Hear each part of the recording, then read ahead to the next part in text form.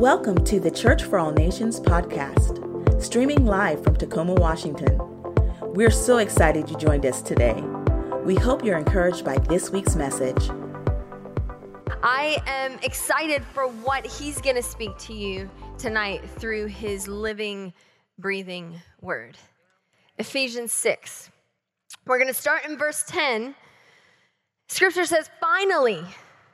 And I'm going to stop there for a second because what Paul is saying here is, here's the kicker. Here's the big deal that I don't want you to miss, right? Finally, after I've said all of that, the pleasantries and the things that matter, but really I want to get to what I want you to remember. Finally, be strong in the Lord and in his mighty power. Okay, Paul, how are we to be strong? Verse 11. Put on the full armor of God. And I want to remind you what we talked about a couple weeks ago, that it's God's armor. It's not just from God. It's supplied by God, and it's his. So that you can take your stand against the devil's schemes. The devil being the enemy of our souls. Verse 12, for our struggle, because we do have a struggle, the struggle is real, is not against flesh and blood. It's not against stuff that we can see. It's against the rulers, against the authorities, against the powers of this dark world, and against the spiritual forces of evil in the heavenly realms. That you learned last week that part of your job as the church, Big C church, is to speak to those rulers and tell them the truth of God. Verse 13, therefore, meaning understanding all of that, put on the full armor of God so that when the day of evil comes,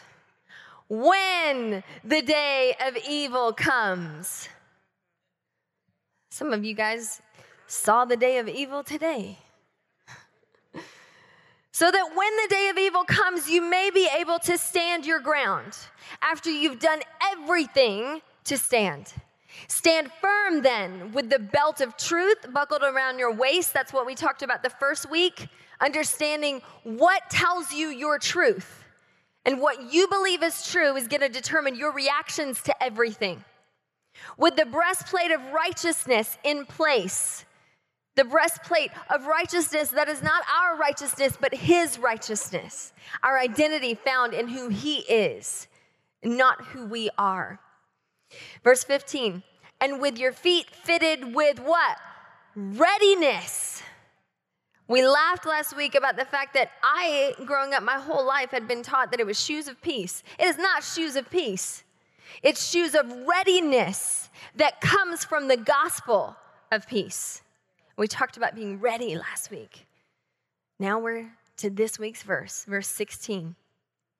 In addition to all of this, take up the shield of what? Faith. Take up the shield of faith with which you can extinguish all the flaming arrows of the evil one. Last week we talked about that word faith. That term, and that it doesn't mean just a head knowledge, but it has everything to do with tenacity. Tenacity, trusting in such an active way that you are unwilling to quit. There's a picture, a visual of a dog, right, that has a hold and just won't let go. Tenacity.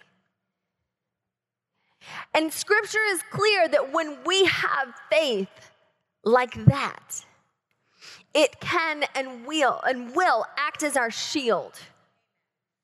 Our shield that will not only stop all the arrows of the enemy, but extinguish them. And I love that picture. We're going to talk about that in just a little bit. This week, in fact, yesterday, I had a meeting with my precious friend, Michelle. Is she here? Yes, you are. Michelle is a godsend to everybody that knows her, and she is helping us with this great transition on our staff with our awesome kids pastors that are going to get to go back and being closer to family in California. And so we were chatting through that yesterday, and she made a comment about my fingernails. And I said, "Oh, you mean my press-ons?" And she was like, whoa, wait. Are you telling me that what you have on your fingers is just the glue-on kind? And I'm like, girl, let me tell you, the secret of all secrets. CVS, $5. CVS, $5, gel, real short, petite, because my fingernail beds are tiny. And she laughed because she said, yesterday I saw you at church and I saw your nails. And I thought, of course, she's got time and money to go get that manicure. And I said, girl, you don't even realize I popped 3 off on the way to church. I was back in my office sitting on the floor gluing them back on. So if you guys find any of them, just bring them to me. Just kidding. Just kidding. But we've got misconceptions about things, don't we? Come on. About people, about situations, about circumstances. We all have misconceptions, maybe even about what our life would look like when we said yes to Jesus. Tonight's battle that we're going to look at, we're actually going back in chronological time in Scripture. I want to go back and I want to look at a battle that happened shortly after God's chosen people had been released, had escaped from the bondage of slavery. And we're going to pick up in Exodus 17. And what I want you to see is what tends to happen the second you start to walk into the freedom that God's called you to. Exodus 17, starting in verse 8.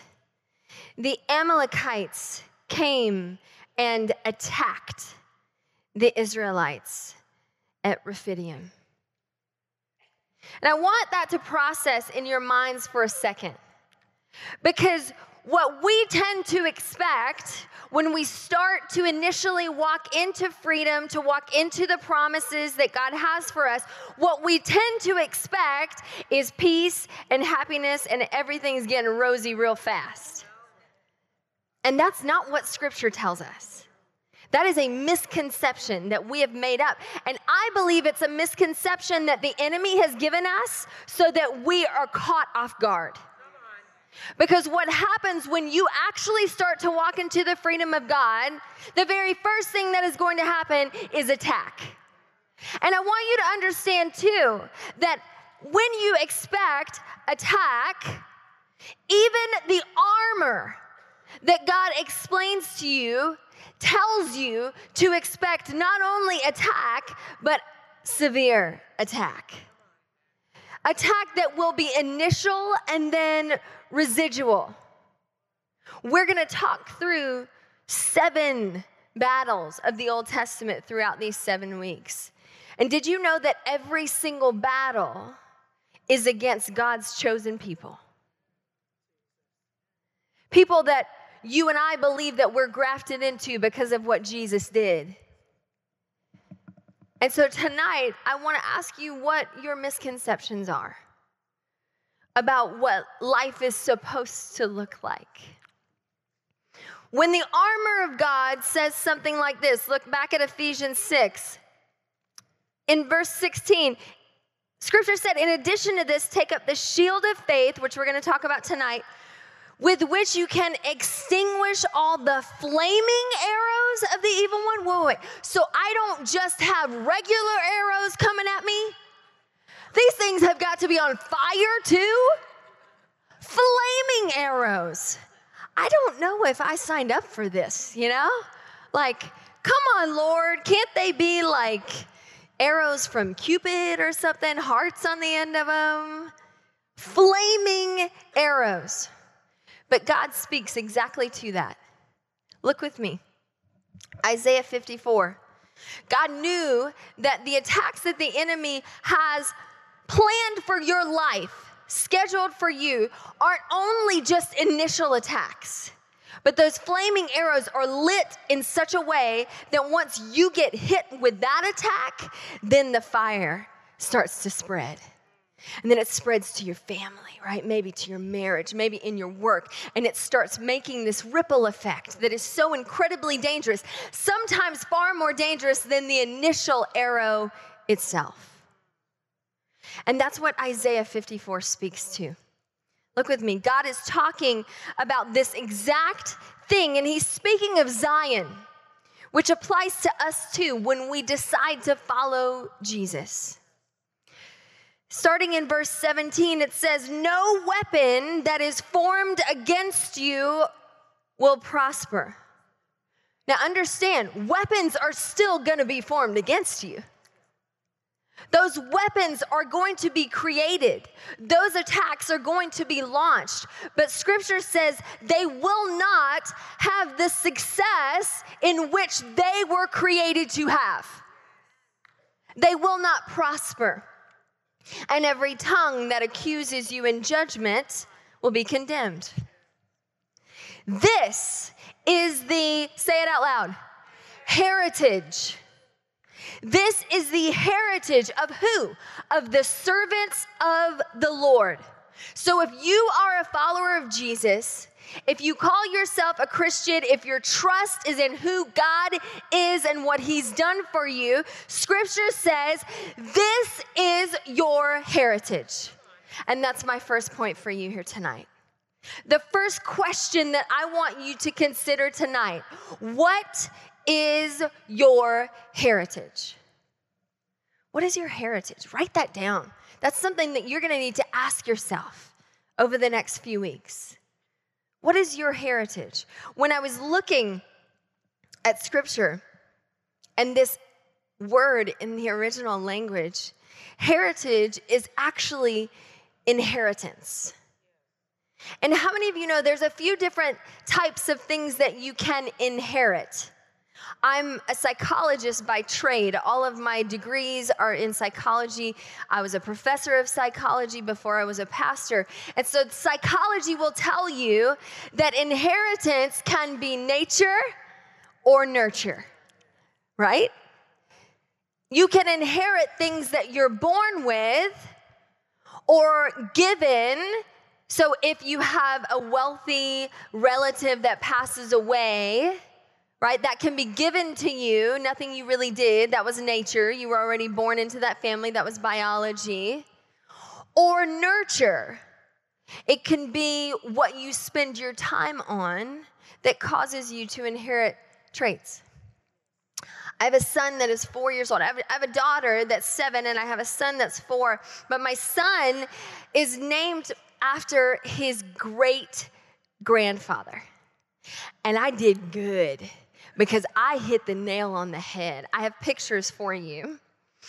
My son, Fulton Buntain Wilkerson, is named after his great-grandfather, Fulton Buntain, who was a pastor here for decades before he went to be with the Lord. And if you look, we named Fulton before he was born. And boy, doesn't he look like his great-grandpa. I'm not even joking. There's not usually a week that goes by in this community that I'm in a grocery store that someone doesn't stop me and go, "I don't know who you are, but that boy has got to be related to Fulton Buntain." Exactly. And you know what? JF, my husband, John Fulton is his full name. John Fulton looks just like Papa as well.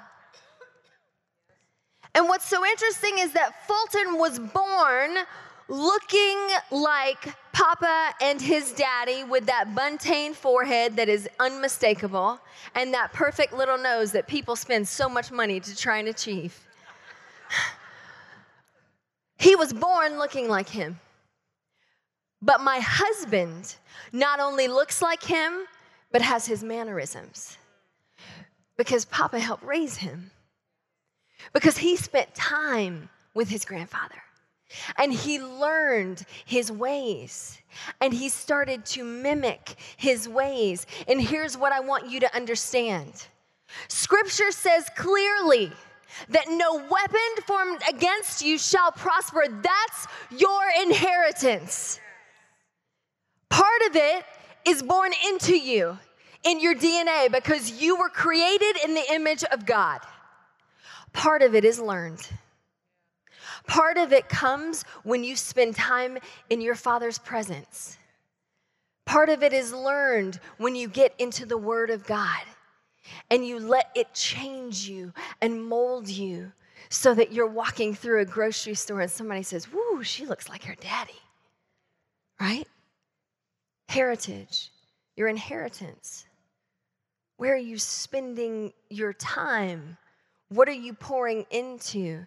The Amalekites are direct descendants of Esau, which is so interesting because Esau had a twin brother, Jacob.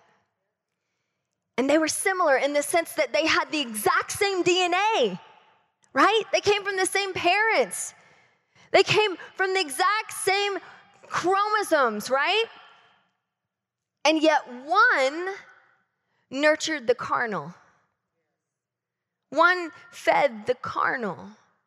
One was focused on the carnal. And Jacob, despite all of his screw-ups, he fed the Spirit. He understood the power of the Spirit more than the carnal. And we know and see that result. I want you to understand that what you give attention to will grow. Always.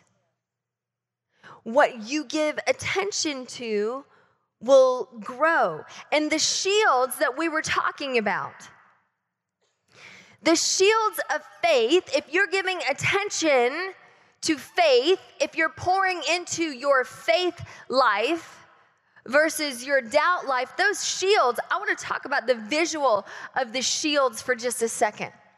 And I think I have a picture of one of the ancient shields. They were typically made out of wood because wood was a little lighter than metal and obviously a lot more readily available. But I never really realized that these shields were typically wrapped in leather and in fabric. And don't miss this. This is a powerful visual. Then, right before battle, the shields were soaked in water. Why?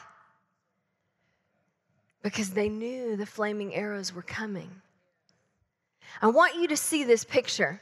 Don't miss this, because if you're looking for a plan to extinguish the arrows of the enemy, you need to understand that you have to get into the Word of God. And Paul, just one chapter before he unpacks this picture, just one chapter before, talks about this visual. It's Ephesians 5, and in this instance, he's talking to husbands, but it applies to everyone. And he says, he's describing how Christ loved the church. He says, Jesus gave himself up for the church to make her holy. How did he make her holy? By cleansing her, by the washing with water through the word. What's he doing? He's taking that shield and he's just immersing it over and over. Why? Because he knows those flaming arrows are coming. And you need to make sure that you're not just blocking that arrow, but that residual fire that wants to spread through your life gets extinguished too. And that's done through the Word of God.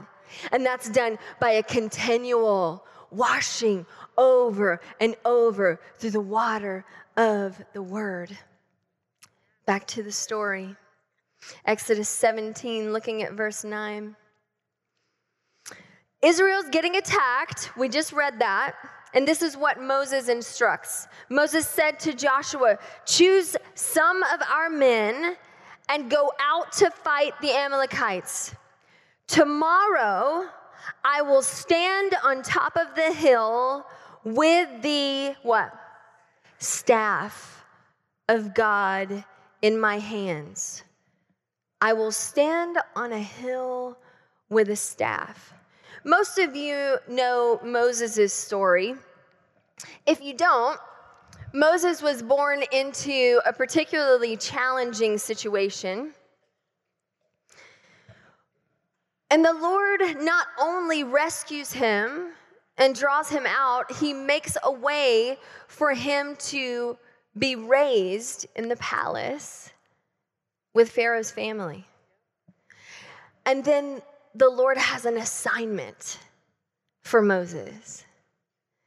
And this assignment is to lead his actual people, the Israelites, out of that slavery and bondage of Egypt. And Moses is like most of us, in the sense that when God gave him a very specific assignment that wasn't pretty and didn't sound like a lot of fun, he argued with God. And he said, no, God, I'm not the guy. Whew, I am not the guy. Let's see, there's that thing where I killed that one guy, and then I also am not very good at talking, and they are never, ever going to believe me. God, I am not your guy. Please, Lord, give it to someone else.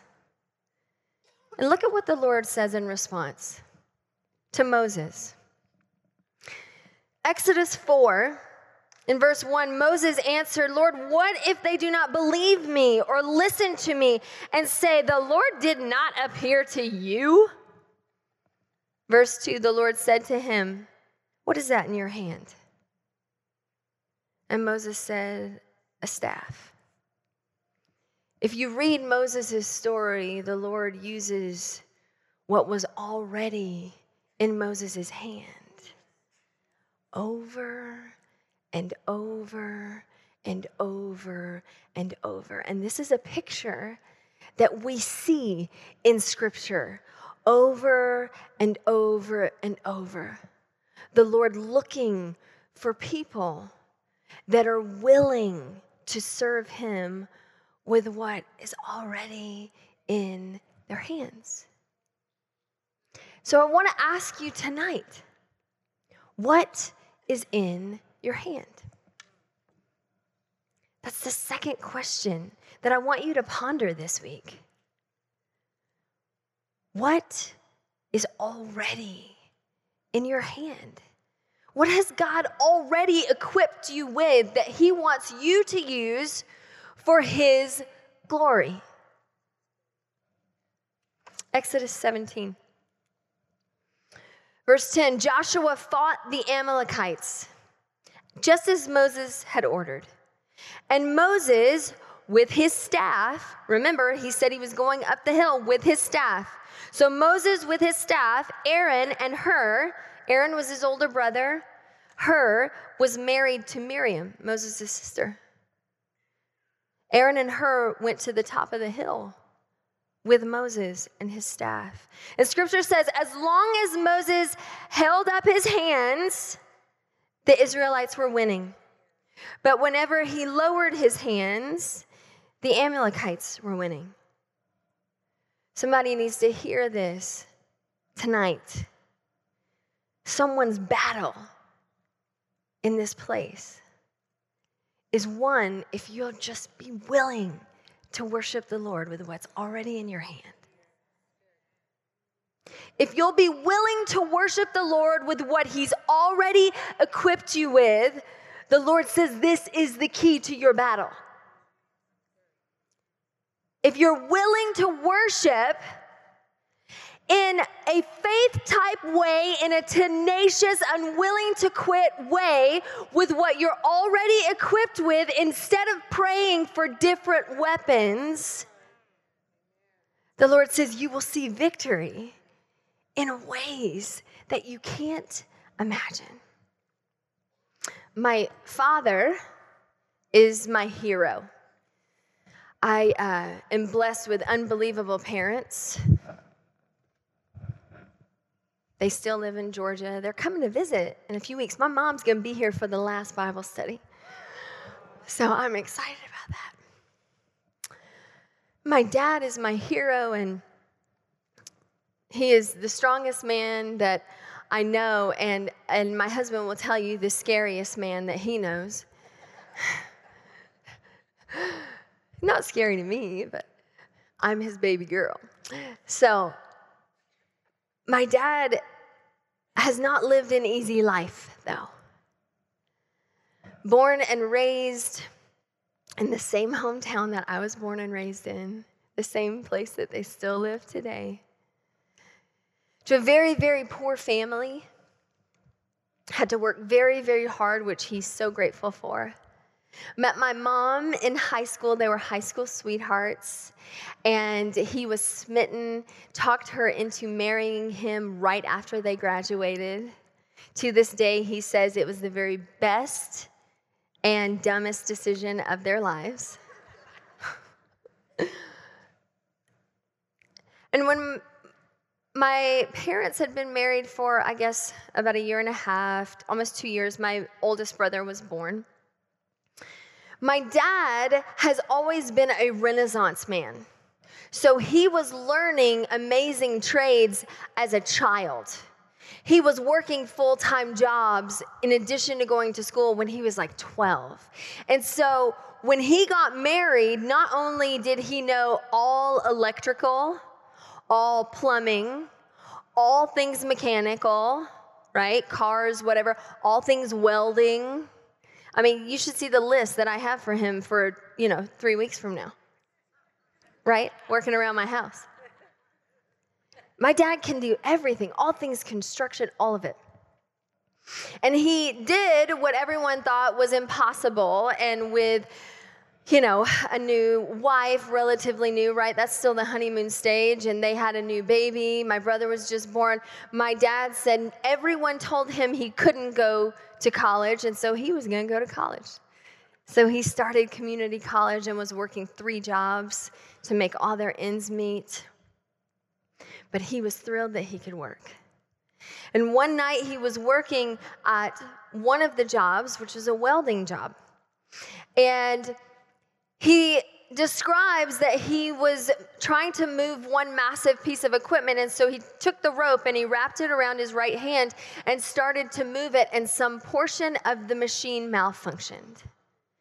And when it malfunctioned in a split second, the machine jerked the rope and it pulled my father's right hand off. And this was in a little bitty town, kind of in the middle of nowhere, and so many decades ago that the idea of reconstruction just wasn't a reality. The idea of an insurance payout wasn't a reality. I believe what workers' comp gave him was $300, so it didn't even touch any of the medical bills. And when my dad describes it to me, he explains that the physical pain was terrible, but that was nothing compared to the idea that he now had no clue how he was going to provide for his family, because all of his skills centered around using his hands. He was a brand new Christian, had just come to know the Lord right before he and my mom got married. And so for the first time, he started to really have to seek the Lord in the middle of discomfort, in the middle of misery, in the middle of having no clue what was next. And so he determined, Lord, I'm going to use whatever you've put in my hands. So he started to think, well, you know what? I know all of these tools. I may not be able to use them anymore, but I know them and I can sell them. And so he went and found a headhunter, borrowed a suit, and went and met with the headhunter and explained with excitement, I know these tools. I can explain to people how to use them. I can sell them. All of these things. And the headhunter was impressed by his upbeat attitude, having just lost his hand. It hadn't even come close to healing yet. He knew he needed to find a job. And my dad explained that while he was in the meeting with that headhunter, the gentleman got a phone call about a position that had just come open. And my dad said that he wrote some stuff down and hung up the phone, and he said, Lamar, that's my dad's name, I have a job for you. I want you to go to this interview. And my dad said, awesome. Which tool company is it? And he said, no, it's big office duplicators, copy machines, printers. And my dad said, oh, no, I know nothing about anything office.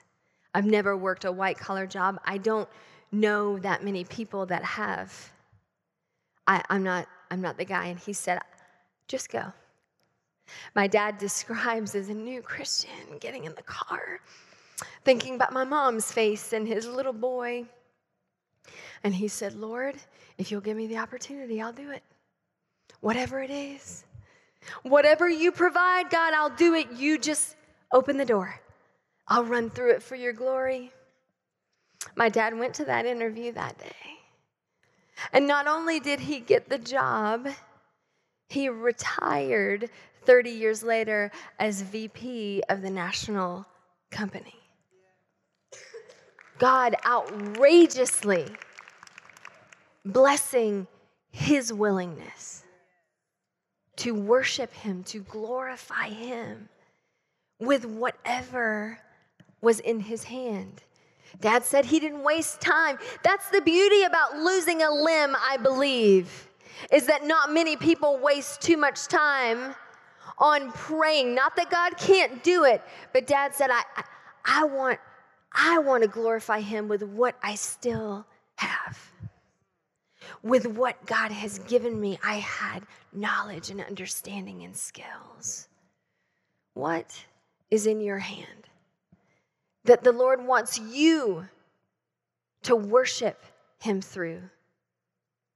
That the Lord wants you to give him glory through, to be willing to hold in the battle. The beauty about what Moses knew was that he knew not only was it found in worshiping the Lord with what was already in his hands, it was also found in the power of numbers. Moses knew that he was not supposed to enter into this battle alone. Exodus 17, verse 12. Scripture says that when Moses' hands grew tired, did you know that epic Bible heroes still grow tired? They still get exhausted. They still get weary. When Moses' hands grew tired, and here's what's amazing, Moses knew how dangerous it was for his hands to get tired. And he'd already made provisions for that. They, meaning Aaron and Hur, took a stone and put it under him. He sat on it. Aaron and Hur held his hands up, one on one side, one on the other, still holding the staff, so that his hands remained steady until sunset. My last point, and Amy, you and the band can come back. My last point that I want you to think about this week. Maybe it's this month. Maybe it's this year. Who are you holding? Who are you holding? Well, wait, Ashley, don't you mean who's holding me? No. Who are you holding? Galatians 6:2 says that when you make a decision to carry someone else's burdens, you're actually fulfilling the entire law of Jesus. Stop for a second. To my knowledge, there is nowhere else in Scripture that says you do this one thing and it's all fulfilled, other than this passage. When you make a conscious decision to see someone else's burden and say, oh no, I'm with you. I'll help you carry that. I'll walk with you. Are we going to get tired? Oh yeah, that looks heavy. Yeah, it is. Can you imagine how much heavier that shield was when it was drenched in that water? It was heavier. They got weaker and tired faster when it was heavier. But when we make a decision to see someone else's burden and say, nope, I'm going to help you with that. I'm going to make it my burden too. We're actually walking out the entire message of Jesus. And I know what some of you are thinking to yourself right now. Yeah, but Ashley, I couldn't possibly walk that closely with someone else. I mean, that would kind of even require me sharing my burdens with them. Yeah, it would, actually. It's kind of the point. But Ashley, you don't realize, I have some really dark stuff I'm dealing with. In fact, you don't realize that I laid in bed last night and thought about how my family might be better off if I wasn't living. It's strange, Ashley, because I know Jesus and I've been following him, and yet I've been wrestling with this suicide thing. I can't tell that to somebody. I can't let somebody bear that. Ashley, you don't know the depression that I deal with on a constant basis, the attacks that I'm under. And I want to tell you that for you, whoever you are, I want to show you a passage of scripture that the Lord showed me for the very first time this week. I've read this passage, has to be tons of times, because I love this entire letter. But I've never seen it with the clarity that I saw this week. And it's for you, whoever you are. Whoever you are that's sitting right now going, you don't understand the load that I'm carrying. You don't get how exhausted I am. You don't understand. Sometimes I'm driving and I think, man, if I just weave into that traffic, then it'll look like an accident. For you, I want to encourage you. Not only does God hear you and see you, but you're dealing with something that the great heroes of the faith dealt with. In fact, the incredibly gifted individual that heard the Lord so clearly that God allowed him to pen 2/3 of the entire New Testament. This is what he said in his words, Holy Spirit inspired. 2 Corinthians chapter 1, Paul is writing, verse 8, he says, in his letter to Corinth, the church in Corinth, we do not want you to be unaware, brethren, of our affliction, which came to us in Asia. We were getting attacked, is what he's saying. We're in a battle for our lives. And he says that we were burdened excessively beyond our strength. We were so weak that we despaired even of life. Did you know that the Apostle Paul dealt with suicidal thoughts? We despaired even of life. Indeed, we had the sentence of death within ourselves so that we would not trust in ourselves. I didn't even trust myself to be strong enough in the Lord to get out of this. But God, in God who raises the dead, who delivered us from so great a peril of death, and he will deliver us.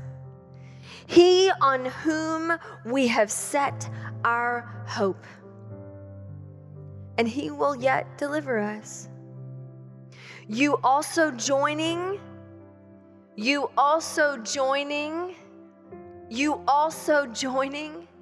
talking about numbers there, in helping us through what? Through your prayers, so that thanks may be given by many persons on our behalf for the favor bestowed on us through the prayers of many. Paul and those traveling with him were under attack to the point of wanting to die. And he said, we knew the Lord would deliver us. Paul had been delivered before, over and over. Paul, who had that miraculous conversion from being what would be the modern day leader of ISIS to the head of churches. And Paul said, I know the power of God. And yet, the Lord chose your prayers to deliver us. Your prayers, bearing others' burdens and fulfilling the law of Christ. This past year was a year of great blessing for our family. Clearly, we got to move into this incredible position. But for those of you that don't know us too well, it was one of the hardest years of our lives, probably the hardest. As a couple, as pastors, we dealt with betrayal. We dealt with lies. We dealt with accusations. We dealt with manipulation. You name it. And we watched as things unfolded that we were like, Lord, what is going on?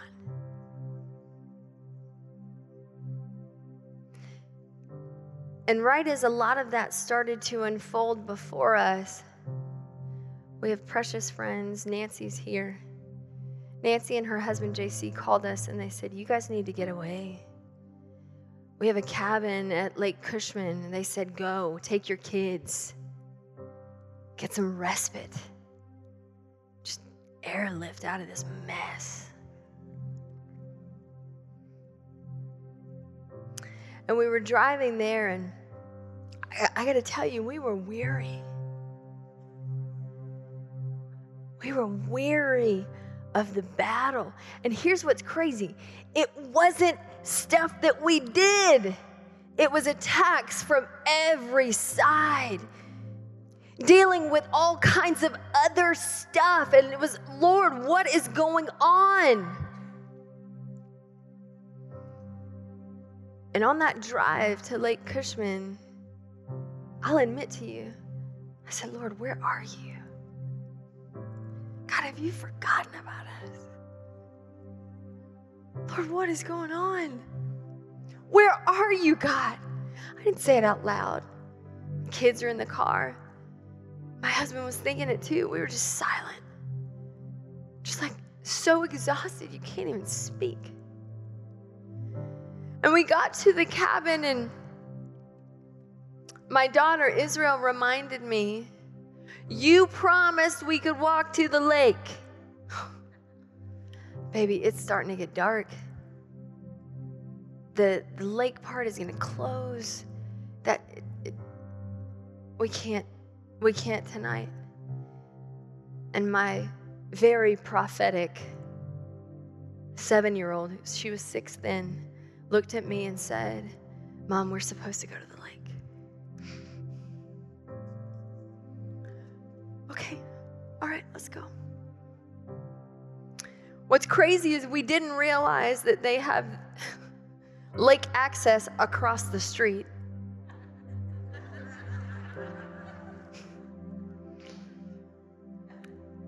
So we drove like a mile down the road. God had a plan. To this state park area, in droves, people are coming out, because it's closing time. And we are the crazy people that are walking in. Pay the money to park. So we're walking out to the water, and it wasn't a big place at all. It's a very small area. And there was one family left. in the whole park area. One family, and so we thought, okay, good. Because the last thing we want right now is people. And we just sat, my husband and I sat on the park bench and just stared into space. And our little ones went and ran to the water and started splashing. And Fulton, being Fulton, starts throwing rocks, except for it was kind of close to the people. Fulton, nobody, don't throw the rocks, don't throw the rocks. Not that way, you get it out in the, And then Israel starts splashing near the little girl that was near kind of her age. Israel, baby, don't splash, just play. And in that moment, the woman turned her head around and she said, Ashley Wilkerson. I said, yes, ma'am, that's my name. She said, you spoke at our women's conference 2 months ago. And she said, I'm not exactly sure what your family's walking through, but the Lord has had me praying for you every day. And her husband walked up, and the two of them placed their arms on us and started praying in the Spirit over us. And I believe that if for no other reason on the planet, we were there that day in that spot so the Lord could say, I have you. I've got people praying for you, standing with you. And scripture is so powerful because we know that James 5 articulates this beautifully. We love to quote the last part of James 5. We love to talk about the prayers of a righteous person avail much, right? Effective prayers of a righteous person.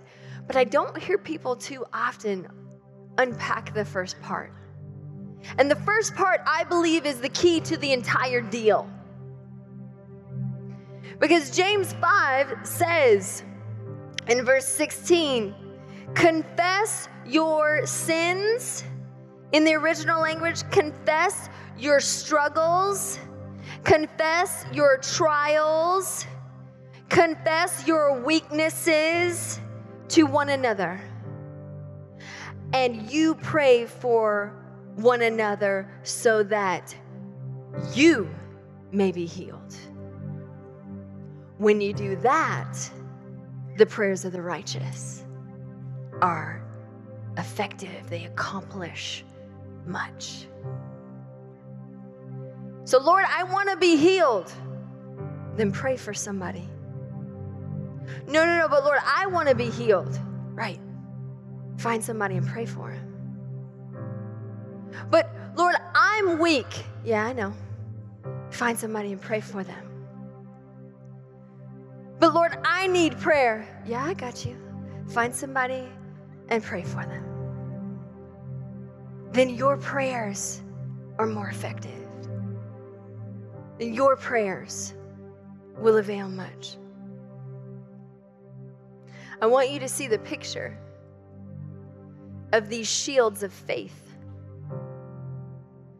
Because scripture says that the shield of faith extinguishes the arrows of the enemy. But what we know about ancient warfare is that when warriors come together and link their shields, they become an impenetrable wall that extinguishes them all. Now my shield extinguishes the arrows that are pointed at you. Now your shield extinguishes the arrows that are pointed at me. And the enemy cannot get through when we're willing to link arms. I'm going to end a little different tonight because there is something so powerful about stepping out in faith, about having the tenacity to not care whether people think you look silly or not. being willing to admit, hey, I'm walking through something. I'm weak. I got something going on. These arrows are coming at me. And I need sisters to link arms. If that's you, right now, I want you to be bold. And I want you to get up out of your seat and come stand down here. Come on, come on, come on, come on. Say, Ashley, I'm walking through stuff. I've got arrows coming at me from all kinds of direction. I need sisters to link arms with. Now here's what I want you to do. I want you to lift your hands. It's a symbol, it's worship. It's also showing the Lord, God, I'm willing to glorify you with what you've placed in my hands.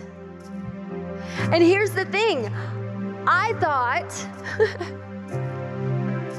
I saw you guys this morning. I thought we would have women come and hold your arms up. But you're going to link arms and hold each other's arms up right now. Hold the hand, hold the arm of the woman next to you. Yes, Ashley, it's awkward. I don't know her at all. It doesn't matter. It doesn't matter. Your shields are creating an impenetrable wall that the enemy cannot get through. If your arms get tired, you can lower them. That doesn't make you mean it any less. The enemy is a liar, right? If I lower it, the symbol's not there. I want to show you one more picture. One more picture, and then I want you to worship. One more picture, and I want you to pray for the sisters around you. Exodus 17, in verse 13, and this is how the battle closes, says, Joshua overcame the Amalekite army with the sword. Moses built an altar and called it, the Lord is my banner. Let me tell you what that means. A banner in warfare was like a flag that warriors looked to see if the battle was over yet, to see if they had been taken captive, to see if they had surrendered. And I want you to see the visual, because every time Joshua is fighting in that valley, he looks up, and on a hill, he sees 3 men, and one is in the center. And one has his staff lifted, and it looks a little like a cross. It looks a little like a cross. And what happens is Moses says, and you can go and read it tonight, Moses says Joshua needs to be told this over and over and over, because the day's gonna come, Moses tells him, the day's gonna come that I'm not gonna be standing on that hill, but Jesus is your banner. Jesus is the one that you will look to. Jesus has paid the price, and he will tell you what battle is finished and what's been won for you. And so right now, put your eyes on him. Right now, take the hand of the person that you were holding a minute ago. We're going to pray for each other. Yeah, but Ashley, I don't pray. You do now. That's right. There's no better time to start than right now. And here's what I'm going to ask you to do. I'm going to ask you to pray out loud, because your words have power. And if you weren't here last week, go watch that video, because we talked about how the Lord has made it so clear in Scripture that part of your assignment, if you're a follower of Jesus, is to speak to the heavenly realms. Speak to the spirit world. You have that authority, not because of you. Oh, don't get that wrong. Not because of you, because of him. You have that power. So start to pray over your sister next to you, on your left and on your right. Speak it out. If you pray in the Spirit, pray in the Spirit. If you never have before and you want to, ask him. Ask him. It's not weird. It's the Holy Spirit praying through you. Begin to pray over your sister on your right and your left. You are getting healing in the midst of these prayers. God is healing you. You are linking those shields, making that impenetrable wall. The enemy hates it. Those arrows are being extinguished in Jesus' name. In Jesus' name. Yes, Lord. Yes, Lord. Yes, Lord. Father, we love you, Lord. We thank you, God, for what you're doing. Thank you, Holy Spirit, that you are igniting fire inside of us and extinguishing the fire of the enemy outside of us. Thank you, Lord, that through your power, your strength, God, we are linking arms. Lord, make us tenacious. Give us those shields of faith, God, that create walls that no enemy can get through. Lord, that we will lead the battle in our homes, Lord, in our workplace, in our marriages, God, at school, in our families. Lord, we thank you, God, for what you're doing. You're healing, Lord. You're healing. You're healing. Thank you, God, for the heritage, the inheritance, Lord, that there is not one weapon that will prosper as we hold that shield of faith, Lord, as we are tenacious and we link arms together, God. Thank you. Thank you for that inheritance. Help us, Lord, to begin to wash our faith with the water of your word, constantly immersing that shield, Lord, in the word of God, so that we are ready to defeat the enemy of our souls. Thank you, Lord, for what you're doing. You're healing, Lord. Holy Spirit, thank you, God. Thank you, Lord. Thank you, Lord. Thank you, Lord. Thank you, Lord. Begin to praise him. Praise him for what he's doing before you see it, because the battle has been won. He's your banner. He determines. He's your banner. Thank him. Say it out loud. Thank him for your sister. Thank you, Lord, that you have won this battle. The battle over sickness, the battle over sin, the battle over shame, the battle over death, the battle over divorce, the battle over affairs, the battle over lust. Lord, you've won it all. You have won it in Jesus' name. Lord, this is you. You, God. You are our banner. Holy Spirit, thank you, Lord.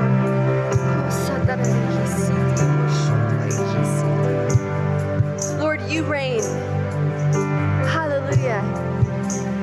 Yes, God, thank you, Lord, that you reign.